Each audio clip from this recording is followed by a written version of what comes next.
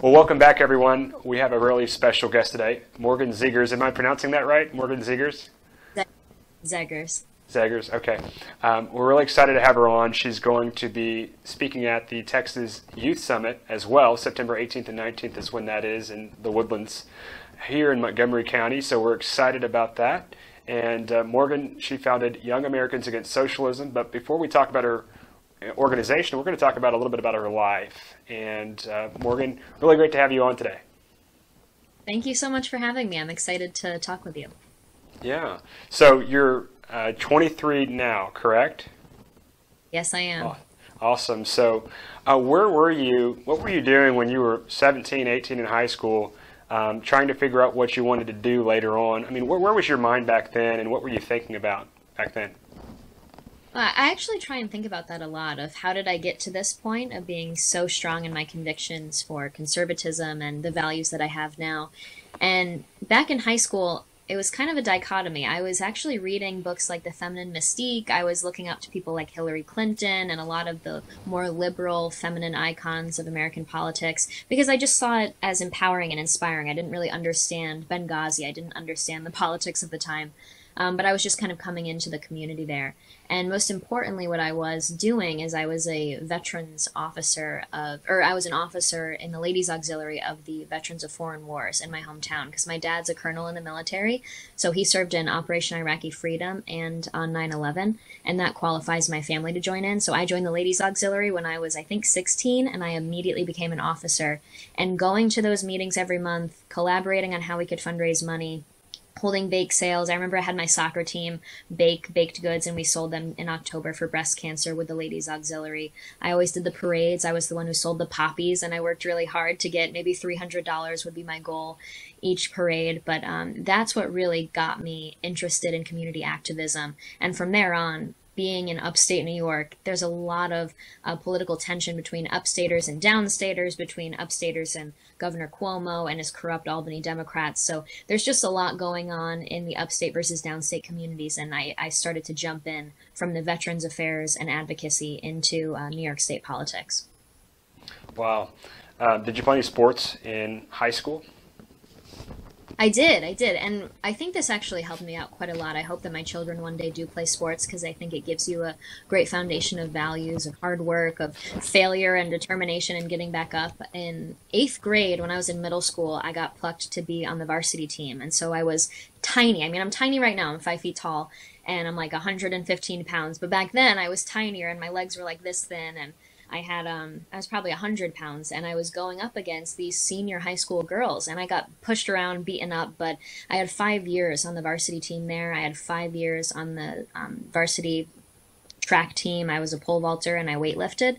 And my favorite thing that I did in high school actually was a weightlifter, and so I did the football weightlifting competition. I was one of the first girls to do that, and I beat one guy at the squats, so I'm pretty proud of myself for that. That's really cool. How much did you squat? I think it was 205, and then my overall max has been 215. That's impressive. Very good. More than some guys for sure, so that's good. That's good. Okay, well, so going into college, how did you pay for school? And tell us a little bit about your family background. You come from a conservative home or no? My parents are conservative, and we didn't really talk about politics when I was growing up, but now that I am involved in politics, we definitely get pretty political at the dinner table in a good way. We talk about politics, we talk about issues. I'm both conservative, but they never push their values on me. I came to my conservative values on my own. And my dad's a colonel, like I said. My mom's a physical therapist, and she worked a really hard schedule trying to make money in her own job and be her own woman, but then also come to every game that I had, every event that I had at school. She was just there for me in every way, and so that really defined what a family was in modern America to me. But my parents are really supportive, and so they always taught me hard work. I grew up listening to Dave Ramsey, and when I went to college, my biggest concern was the the idea of student debt. I didn't want to put myself in that position. Dave Ramsey's all about the power of not putting yourself and strapping yourself with the burdensome debt. And so my dad and I really looked at all the options, and we found out that American University is actually really patriotic in the sense that they support military families. And so they make it really easy to help you find grants and scholarships and other ways to make it more affordable for you to go to school. So I used a bunch of different veterans advocacy scholarships and stuff like that. I had part of the GI Bill from my dad's service. And then when I realized that even with all that extra effort I put into finding ways to pay for college, I still was going to come up short, and I wasn't going to be able to afford a fourth year. It would really push me back and hold me back from growing in my 20s. And so I went to my guidance counselor at school and I said, I've been doing a lot of research and I think I can get my degree in 3 years if I take these one-day classes on the weekends, if I take these online classes at night, if I do this, and I push it all into 3 years. Can you help me so that I make sure I'm doing it right? And I was shocked. She looked at me, Christian, and she was like, are you sure you want to do this? You know, you really become the person you're meant to be in your fourth year of college. Do you really want to take that away from yourself and prevent yourself from growing? And I was like, I'm sorry, but like $70,000, I don't think it's worth becoming, a better person in my fourth year of college. If you look at the math on it, I don't think I would be willing to spend $70,000 for that. And so I made the decision to take night classes, to take one credit classes on the weekends, anything I could do to graduate early, and my school made it very difficult to do so. And that was a big lesson for me. But with that, I ended up graduating with, I think, like $15,000 in debt still, even after all the work that I put in. And so that's why I started Zegers Freedom Flags. It's just a small woodworking business. I learned how to make the wooden flags on YouTube, and I started selling locally at veterans fundraisers and stuff like that. And I started paying off my student loans that way. And it's grown into a business. How resourceful, and how did you learn how to create or craft those flags? Were you always very artistic, or did you just find some inspiration on YouTube, or how did you figure that out? Well, my dad and I have always been pretty crafty, and so he's made like hiking wood sticks. We're in the Adirondacks, so we hike all the time in the mountains where we live. But we've always been pretty crafty at things, and we have wooden signs that we make. We burn wood. We do all these little crafts. And he saw a video about how to make a wooden American flag. It wasn't very hard. It was maybe $20 of materials, and all I really had to do was learn how to do the stars by hand. And so that's what takes the longest. You can paint it and burn it and form it together, but you really have to have a really steady hand to carve 50 stars with a Dremel tool. So that's what took me 3 hours per flag, and it really made me very patient, and it made me a very dedicated little business owner. So that was a lot, because when you're getting a lot of orders and you're trying to expand the business, you have to realize that you're going to be in the workshop for 12 hours a day, carving with loud noise, and it can get a little frustrating at times, but it is all worth it in the end to keep growing. Wow. And you're still producing these today, or? Well, I kind of automated myself out of my own job. We ended up buying a CNC machine, because as we grew, it went from just community orders to we would get entire fire department orders, and so 30 flags at a time. And the first time we got one of those, I looked at my dad and I said, I can't hand carve 30 flags. I can't do it in the time that they needed it by. And they actually needed it. They ordered it, I think, 2 months before the due date, and it was due in early November of my election season when I ran for state assembly. And so it was my last 2 months of the campaign. I had to hand carve 30 flags. I ended up spending about $2,000 for a CNC machine, and the CNC machine now does my job of carving. So it's great. I've automated myself out of my own job.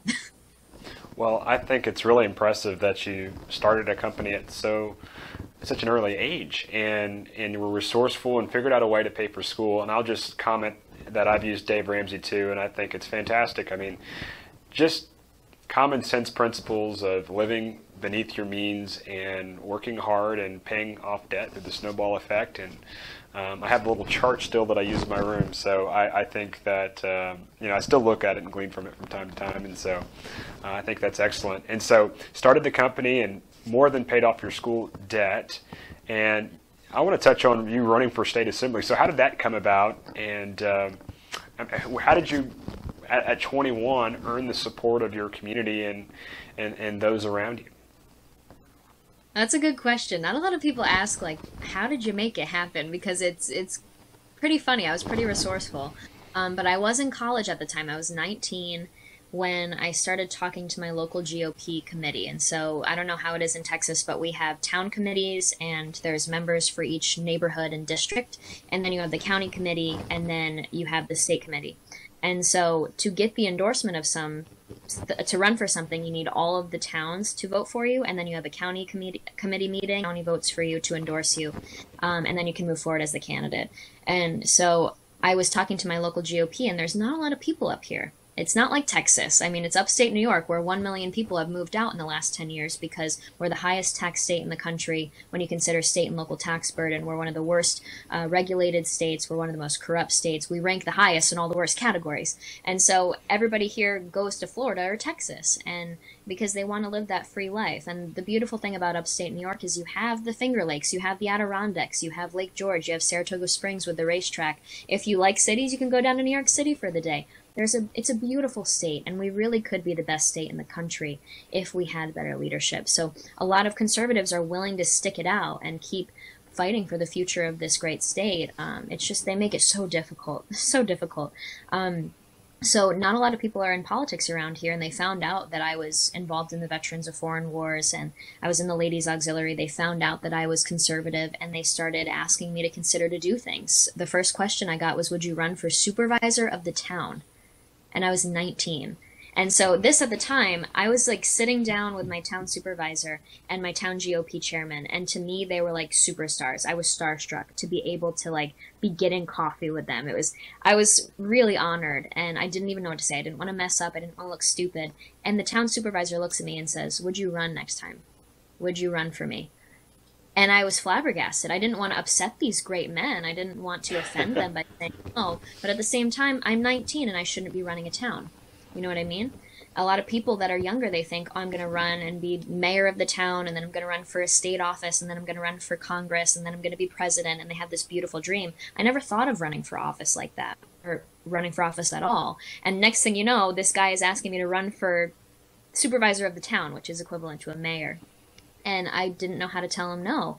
And so I did a lot of research, and I said, I don't feel comfortable doing that, but what I do feel comfortable in is going against Andrew Cuomo and going against the corrupt people in the state house.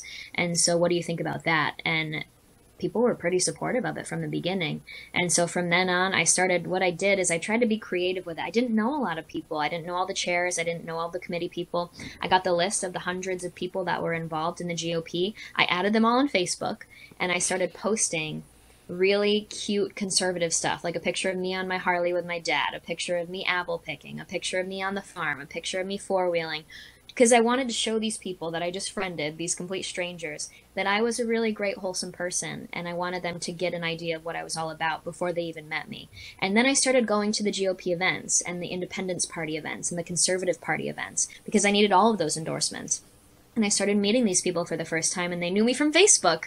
And I was like, yes, it worked. And so I was building up that reputation as a complete newcomer to all of this. And by the time I got to the endorsement meetings, I had gone to everybody's events. I had shown respect to them. I had paid to get in the door. I had shown them that I was going to support them and that I really was dedicated to this. I kind of had to beat back that bad reputation of just my age and what they probably assumed of me by hearing, oh, this young teenager's trying to run for office.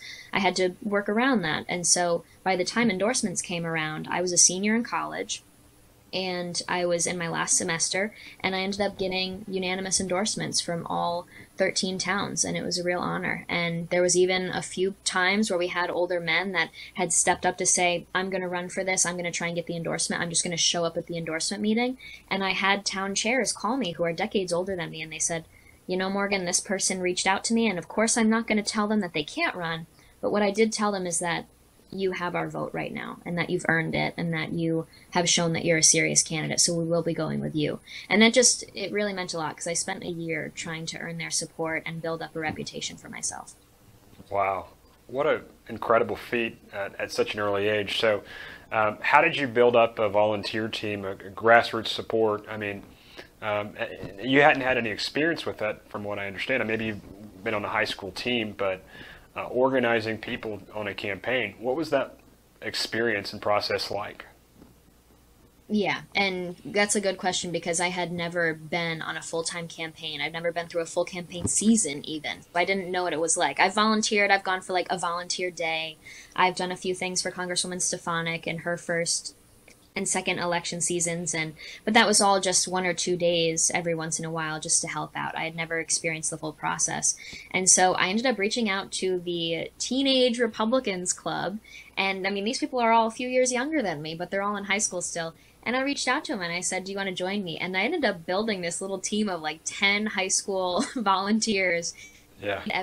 Everything. We went everywhere together. I had buddies. One of them, my favorite one, is Preston, and we're still close today. And Meg still runs the Republican club of her high school, but they're now involved so much, and we learned so much together. And so they were really my campaign team. And then, of course, my family helped out a ton. I really relied on my friends and my family to do it because for petition season in New York State, you have to get hundreds of signatures for each party that you're trying to get on the ballot of. And so I graduated in May, I petitioned in June, and I got on the ballot. And then from June through November, it's just hardcore campaigning. We knocked on 600 doors a week with me and my parents, my sister, and my other family that would come up and visit to help me. And then, of course, with my high school volunteers. And so it was a really scrappy team, but we made it work. And in the end, I ended up losing by 13%, and people were shocked in a good way. And I was so disappointed. I thought I was going to win. You know, I gave my heart and soul to it. So I thought I was going to win. And when I lost by 13%, everybody was congratulating me and they were saying, "Great job." And I realized it's because they probably thought I wasn't going to win, or I definitely wasn't going to win, but they thought I was going to lose quite badly. So it was a surprise in a different way. Well, I think you were, as the quote goes, the man or the woman in your case in the arena. I mean, better to have fought than to have sat on the sidelines. And so there's a lot of people that probably wish they could have done what you did, but they just didn't have the fortitude or the courage to get in the arena. So props to you for doing that at such an early age. And I hope that at some point you run again. I think you'd be great. Thank you. I think about it sometimes because people do ask if I'm going to do it. And the Daily Caller, I do weekly interviews with them, and they always put in the polls now, "Do you want Morgan to run for office?" And I say, no, please don't do that to me. I actually love what I do now with this nonprofit. I feel like I found my place in the movement, and I feel like I can have an impact and love what I do. And so I'm really thankful for that. I'm not really a political person. I'm more dedicated to educating myself and spreading the message and using marketing tools. That's what I really love. And so I really have found my place, and I'm very thankful for that. And people ask all the time about the running for office. They commend me for it. And to be honest, all the young people out there, I hate talking about it. I'm embarrassed by it. And that's something that I have to live with. People say, "You should write a book about it. You should, do a tutorial on how to run for office and stuff." And I can't even write a book like that because it hurts. It hurts to talk about it. It hurts to reflect back on it. I'm still not at a place where I can accept that kind of failure. And so it's a learning process, and not everything goes your way. And so I have to look back and kind of be embarrassed by some of the things I did or maybe what I said in a debate, stuff like that. But you get through it, and then you come out on top. Well, nevertheless, what a great accomplishment. And you touched on this, but I really want to go into the organization that you founded, Young Americans Against Socialism. How old is it now exactly? And I know that you launched not too long ago, but maybe some of that time was taken away because of the pandemic. But tell us about the organization that you founded, and I'm going to ask you some follow-up questions on that in a second. Yeah, well, I founded Young Americans Against Socialism last August, so we are in our 1-year anniversary month, I guess you could say, and it's been a whirlwind. It's not what I expected, and I mean that in the best way possible. After I lost, I had the bug. I was already too mad. I was too involved. I could not give it up, and I was so worried for the future of the country because in November 2018, as I was losing, AOC was getting elected to Congress. The Squad was getting elected to Congress, and democratic socialism was all over the news. And so at first I thought, I'm done. I'm out of politics. This is not for me. These people are so negative. It's so dramatic. It's like high school drama club, all these things. And I couldn't help it, though, because I still wanted to be involved. And so I actually got a job in Boston at an advertising agency. And I left New York. I moved to Boston, got an apartment in January. I did this all very fast. And I started working in advertising. And I was basically scheduling commercials for national TV for a few clients. And every time I did it, they would say, here's how many millions of views you got, and here's how many millions of people saw the commercial and were impacted, and all these insights. And I just said, I am working so hard. I'm working 9 to 7 every night, and then walking a half an hour back to my apartment where it's lonely and I'm sad, and I feel like I'm not making a difference as the country is electing socialists into office. And so I just worked really, really hard on what would be the equation to fix this. And I found a lot of inspiration in the work that I was doing in advertising, of directly targeting and getting creative with how to reach specific groups of people and audiences with specific content. And I also found a study, and this is what I based everything around, this concept of peer rationale. And it shows that professors and parents were really good at passing down hardcore facts, but it really makes a big difference to hear a peer make the case for an issue. And what really makes a young person understand an issue and understand why it's important to even understand it in the beginning is when a peer makes that case. For a lot of issues in the education system, we have students just memorizing facts to ace the test and then they forget it. And so the study showed that when peers explain it to you, you actually remember it, you understand why it's important in the first place and why it's important for the future.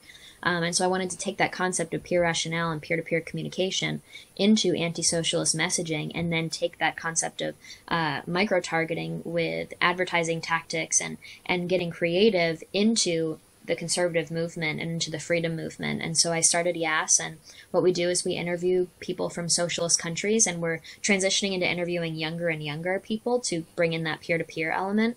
But we interview them, we ask them very emotional questions. We ask them to talk about their day-to-day life, what it was like to flee, why they fled, and what it's like to be in America now. And the videos did so well from the beginning. We got 1 million views on the first one in 24 hours. We got 4 million views on the next one, 10 million views on the next one, and it's just kind of growing from there. And so I got on Fox and Friends after a couple weeks, and we started doing national radio and TV and documentaries. I got invited to speak all across the country at National Tea Party Rally and Council for National Policy and these college campuses like NYU and Syracuse, and it just exploded. So I gave my 2 weeks at my job. I transitioned to doing YAS full time. I moved out of my apartment, put everything in a storage unit, and I just hit the road, and I lived out of a suitcase until the pandemic. And that's kind of where it halted, but we still kept making content, and we have 10 new testimonies coming out between September and November that we're really excited about. Wow. And the experiences that you had at that advertising firm really helped you think through more critically what you would be doing with YAS, because that's so interesting that, you know, it wasn't a wasted time because you learned so much time, even though it might have been a difficult season where you were away from your family and your friends and you were doing a new venture. It was a time where you grew, because you wouldn't be doing what you're doing now if it wasn't for that season. Interesting thought there. How do you fund an organization like the one that you're running now? I mean, I mean, obviously you need small dollar contributors, but usually, I mean, I know this from experience, you have to have some big donors too. So what does that look like? Yeah, and that's something I've never been through before. Of course, I had to fundraise for my campaign for Assembly, but that was just from my local friends, my peers in the community, and that was all smaller donations. And so I've never been in that world of high dollar prospecting and everything between that and small dollar fundraising. But what happened is I had never gotten a donation from YES. We had a friend put seed money in, like a little bit of seed money to make the first videos. But what happened is the first interview was Buck Sexton, and then the second interview was Glenn Beck. Glenn Beck had me on his show, and I went on for 5 minutes to talk about how I was going to start interviewing socialist survivors, and we were going to tell their stories to educate my generation. And all of a sudden, my phone was right next to me in my apartment, and it was just ping, ping, ping, ping, ping, ping, ping of these $10, $25, $10, $25 donations. And I'm looking at it going, what the heck? And I start crying when we reach $200. I look back and I start laughing at this, but I did. I started crying when we got to $200 because I've never had that kind of support. I didn't know people were going to donate from a radio show. Just hearing a stranger talking about this mission, it just wasn't what I was expecting. I didn't even consider how I was going to really fundraise for it. And all of a sudden we got $200. We fundraised thousands that day from a 5-minute interview on Glenn Beck, because I was a young American telling a group of probably older Americans listening to Glenn Beck that I was going to fight for the future of this country with education, and I was going to use a tactic that hasn't been used before. And so that day completely changed my concept of what this could be, what I could grow it into. And of course, when I went on Fox and Friends, the same thing happened, but like tenfold in terms of the amount of donations we got. And so that solidified us, and that gave us a great base of monthly donors that give $10, $25 a month.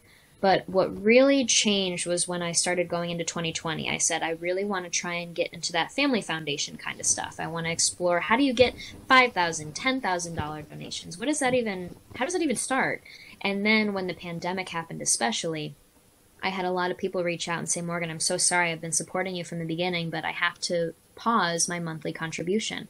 And we rely on the monthly contributions. We rely on that to keep going. And so when I started getting these emails, I realized we'll go down and diversify our funding base. And so I started doing grant applications, family foundation reach outs. And I'm not doing it professionally. I don't know if maybe there's a better way out there, but I am learning from scratch. And so I will literally go online, try and find a cell phone number, an email. I go and I look just for the generic info@blankfamilyfoundation.org. I get these emails and I send just a basic pitch. I say, here's our videos. We're going to do this in the next year. We're going to this. These are our goals. These are our key learnings. Would you be interested in talking with me a little bit more about this? And it's actually working. And so that's kind of where I'm at right now. Is my 2020 goal was to get those first Family Foundation donations, to get that monthly donation program even stronger, and to get those individual high dollar donations. And we're doing a good job with it. I'm pretty proud of the team, and we're adapting and learning as we go.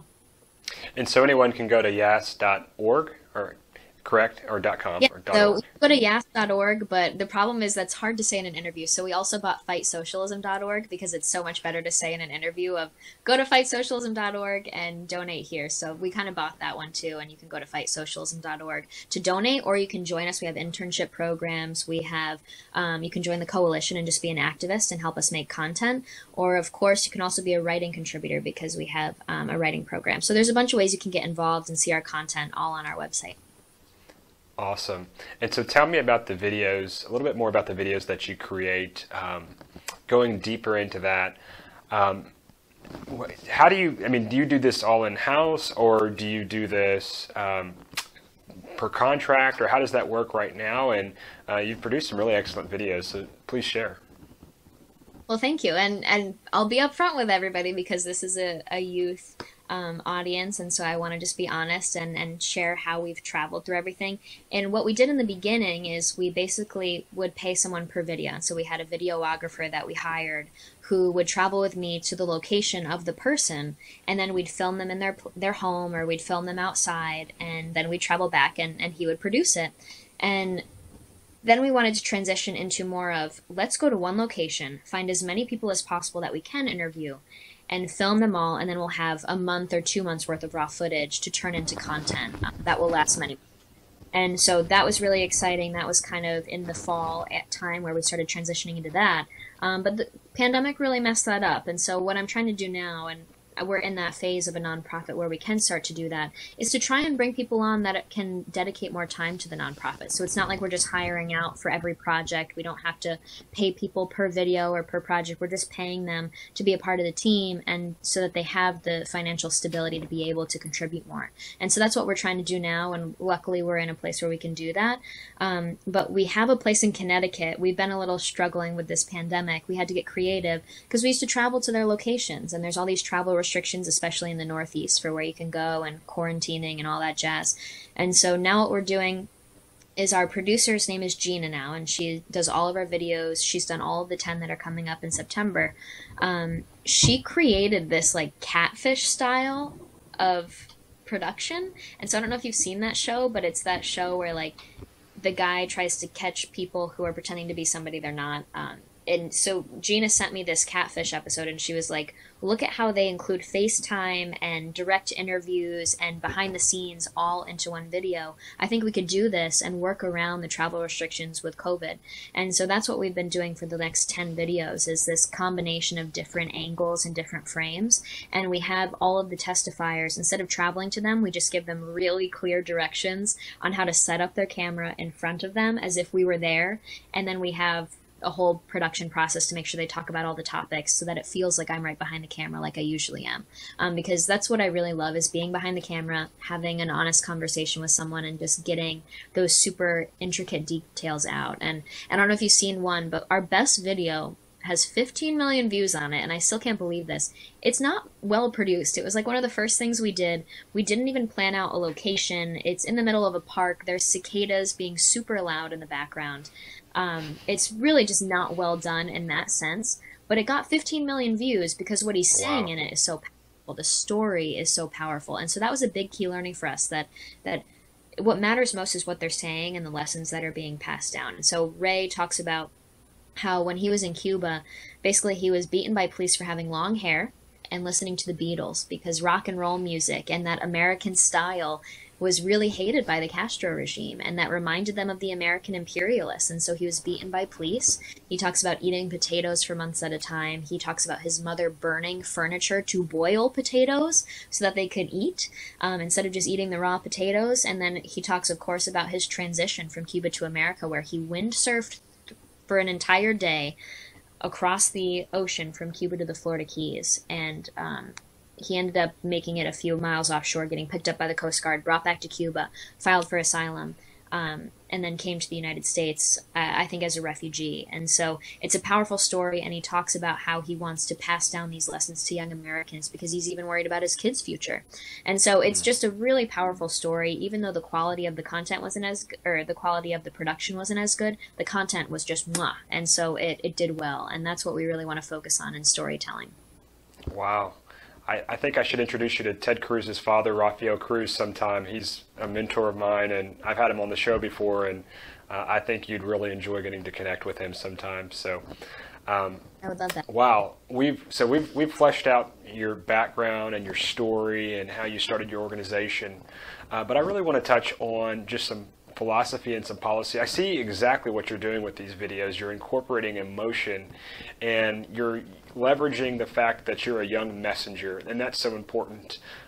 It's funny that I'll tell you that I've advised Congressman Crenshaw, working with him, and I remember Marcus and Melanie Luttrell introducing me to Congressman Crenshaw, and at first, he was not in politics, and I was, and so I remember having coffee with him at Starbucks, and before he decided to run, and I was giving him advice. But now it's so funny how the tables have turned, because just looking at where he's going, and all of the things that he's done in the last year or two. So I'll just tell you that probably the inspiration to start the Youth Summit really is not Charlie Kirk, because I wasn't really paying attention to Turning Point USA all too much. It's being friends with Dan and watching what he's doing, and I've been advising him, and I'm on his team, and then I also introduced Dan to Dinesh D'Souza. I'm on Dinesh D'Souza's advisory board, so we got together for lunch one day, and they were talking about the youth and how important the youth are. And Dan made this point. He said that the messenger really matters. When you're talking about a message, two people can give the identical message, but the messenger really matters. And that's why I think, Morgan, what you're doing is so important, because you're a young messenger, and you've emphasized this in a more academic way at the beginning of the interview, that it's important that young people hear from other young people why socialism is wrong. And I think you do that so well, and you don't just give a lot of facts and statistics and this broad policy or macroeconomics, you incorporate personal stories, and you leverage emotions so well. And I think you being young are so important in this equation, because you can communicate it better than anyone to someone that's young and an up and comer.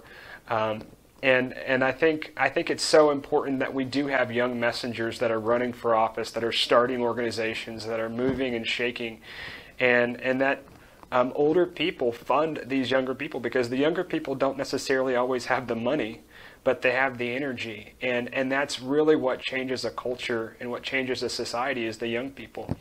And so I'll tell you, it was watching Dan and what he's done with his Youth Summit. I went to his one last year, and then I decided to do one, a couple of weeks after his, and I texted him. I said, "Can you come to mine?" And so I put together the youth summit within 2 months, and it was just really quickly thrown together, but it worked out pretty good.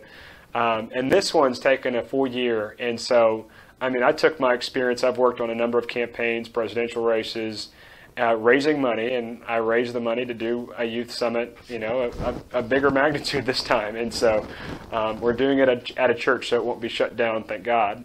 And I'm excited about it. And that's the one thing that I've learned is that the younger messenger really, really does matter. And so with that being said, I want to focus on how you decided that you were so passionate about fighting socialism, and what is socialism for those that are listening that don't really quite understand, or they can communicate what it is. They know it's bad, but why is it bad, and how did you find out it was bad?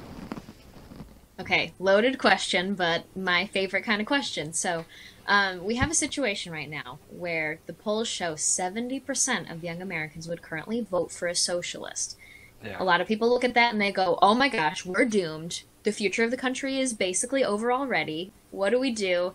Is there any way out of this? And I say that's actually a pretty positive thing for me to see, because there's no way in heck that 70% of young Americans want to seize the means of production. And 70% of young Americans probably don't even know what that means. And in reality, we have to look at what the definition of socialism is in the dictionary. It's when the government takes over industry, private business, private property, seizes the means of production. And the term seize is used because nobody voluntarily gives up their private property or business. It has to be forcibly taken. And so we're in a problem right now where you have Democratic Socialists and the Democratic Socialists of America and AOC, the Squad.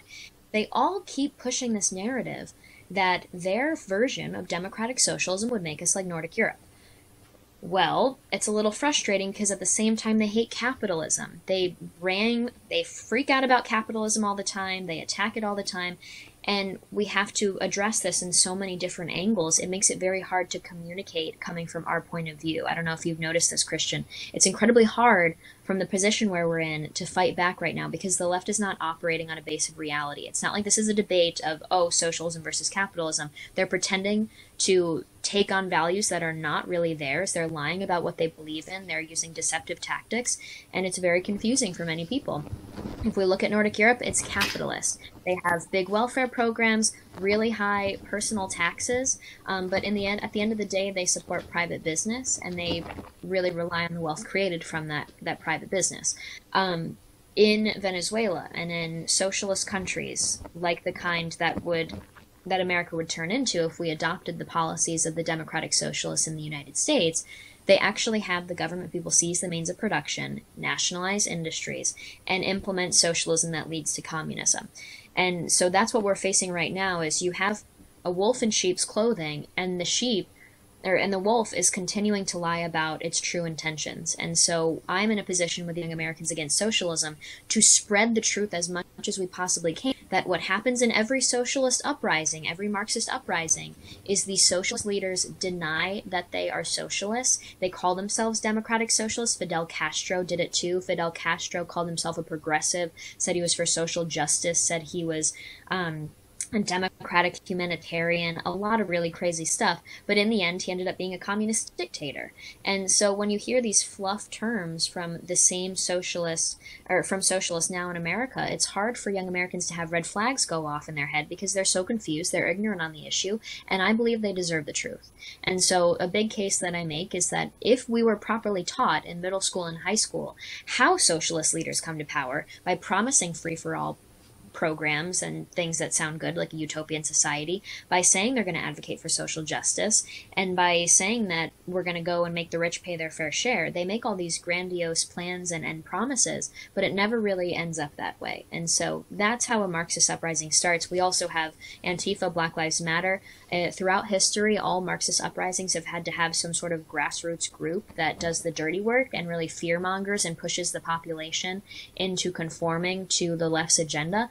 The Bolsheviks of the USSR did that. You had the Chavistas and the Colectivos of Venezuela, the Sandinistas in Nicaragua, and in America now you have Black Lives Matter and Antifa. So we're seeing a lot of repeated patterns of what's happened throughout history. And I think the best thing we can do is use these firsthand testimonies from young people in Venezuela who say, I listened to Chavez and Maduro say that they weren't going to do anything terrible, that they were going to be fair leaders, that we could elect them out if we wanted to. But as soon as Chavez was elected in, he changed the constitution, seized the means of production, and ruined the country to ensure that he couldn't be brought out of power. So it's these personal connections from firsthand experiences that are going to, I believe, open the eyes of young people.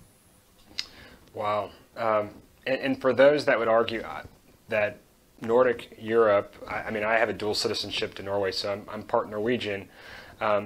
If it works in Europe, they say, I think Bernie Sanders says this all the time, if it works in places like Sweden and Denmark and Norway, why can't it work here? And what's the difference between our country and it not working there, but it also, you know, I mean, looking at what happened in Venezuela, why is it that that it couldn't go the way of Europe? I mean, can you answer that in a clear way? Yeah. Yeah, and so in Nordic Europe, like I mentioned earlier, it's capitalist. They have respect for private property and private business. Yeah. And for the left in America to say, if we get rid of capitalism and if we adopt our policies, we'll end up like Nordic Europe, it's a complete lie. It's just a blatant lie.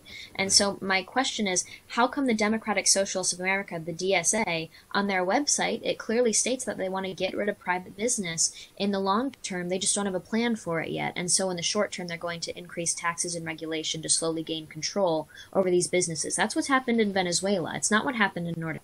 And so if you look at countries like Sweden, they actually tried socialism from the 70s to the 90s, and then they realized that that was a complete failure, a bad idea, and they started repealing it. They started giving power to private businesses again and supporting private property. They lowered taxes, lowered regulation. They focused on school choice. They started privatizing their retirement program to be less like Social Security and more like a private savings plan for individual citizens. And for me, it's the biggest lie of American politics, and especially when Bernie Sanders was still running for president, it was the biggest lie in American politics for the election. The fact that Bernie Sanders and his seize the means of production type socialists were saying we're going to end up like Nordic Europe. It's just a complete lie, and it's very wrong and misleading for them to continue to push this. Well, we're almost out of time, and one of the things that I appreciate about you, Morgan, is you're able to talk to people in a calm and collected manner, and you're able to just talk in a very practical way. And one of the questions I would have is, I mean, have you ever met a communist, and what does a communist look like? I don't know if anyone that I know of has met a self-described communist. You hear people talk about the word socialist now, and AOC is a self-described socialist, but what's a communist look like, and how does... And would you agree that socialism is the economic vehicle of communism, and it leads to that eventually? Yes. To answer your last question first, socialism is that required economic step to be able to achieve communism. Even Lenin said that once you seize the means of production and you can control people economically and financially, you are able to control every aspect of their life. And I'll try and fit this in quick, but a lot of the testimonies we have coming up, they talk about how when they have family members that work at a government now controlled company or for a government office, there are people in the HR departments of these government-run companies that will say, are you wearing enough red? They keep track of who's wearing red to show support of communism in Venezuela, who has pictures of Che in their office, who showed up to the last government rally, who voted for who. And so that's the kind of control that they have over you financially when they control all aspects of the economy. They can control parts of who you vote for, what you're doing in your free time, are you complying, and are you supporting the party in power. So it's a slippery slope once you start giving power to the government in that way.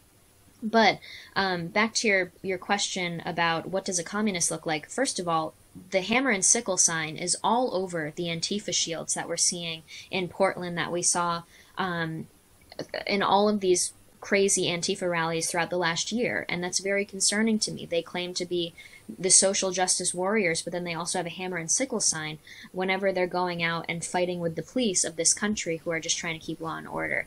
But I don't know if you've heard this story, Christian. When I was in school at American University, my roommate was a communist. And so that's usually how I start my speeches, is I tell the story of my commie roommate. And the scary part is that she was just an average American girl. She had like blonde hair, blue eyes, super bubbly, this beautiful, beautiful woman. And I walk into her room the first day to introduce myself, and there's a poster on the wall of Mao Zedong, Lenin, Stalin, Karl Marx, and Fidel Castro. And I said, "What is that?" And she looked at me and she said, "Oh, I'm a communist." And I was shocked. And so we had a lot of talks that year. We really conversed because I'm a proud conservative and she knew that, and we really wanted to understand each other. The biggest lesson that I learned from her is that she was so well intentioned. And she still, even though she went through the entire US education system, she had a poster of mass murderers and dictators on her wall. And she really thought she was helping the poor people and those suffering in this country. And so it just blew my mind that she could consider herself a communist. And the biggest lesson that I learned from her, though, is that she explained to me that conservatives are mean. People like me are mean because we say we care about something and then we don't put taxpayer dollars or action or force behind the thing we say we care about. So do we really care about it? And she thought that that was disingenuous of us to continue to say we care about things without putting action behind it. And so that really opened my eyes to see that the left does message that caring about something means throwing taxpayer dollars at it, throwing government regulations and actions and force behind the issue. And so I hope we can really change what that means in young people's minds of what caring about something means, what coming up with solutions mean. It doesn't always have to be through taxpayer dollars and government action. And I think that's a classic tactic of the left, and I talk about this in my speeches, as the distortion of basic words and phrases by socialists throughout history to control the narrative. And so this is just a classic instance of being caring means using government to come up with a solution. There's so much there, and I think, first of all, I mean, some of these people are not terrible people like your roommate. They're just people that are a little naive and they got off track and they mean well, and for whatever reason they have a terrible philosophy. Yeah, what I always say is we have to understand our enemy here. And our enemy is not the 70% of young Americans that claim they would vote for a socialist, because chances are they're just a little liberal. They're falling for the lies of the left. They think they're being moral by advocating for these socialist policies and advocating against capitalism. Our enemy here is that group of radicals, the actual Marxists, the trained Marxists leading Black Lives Matter, the people of the Democratic Socialists of America who continue to say we'll end up like Denmark and Nordic Europe if we adopt their policies, but their policies are also to get rid of private business. These aren't making sense. It's very misleading for them, and I think that's because they have dangerous intentions for this country. They want to dismantle this country from the ground up, and they don't like our founding documents. They don't like our founding principles. They don't like the founders who put so much work into building this great country. And that shows that they have terrible intentions. So we cannot be attacking the 70% of young Americans that say they vote for a socialist. We need to bring them to our side, and we need to shut down the radicals who are using them as useful idiots right now.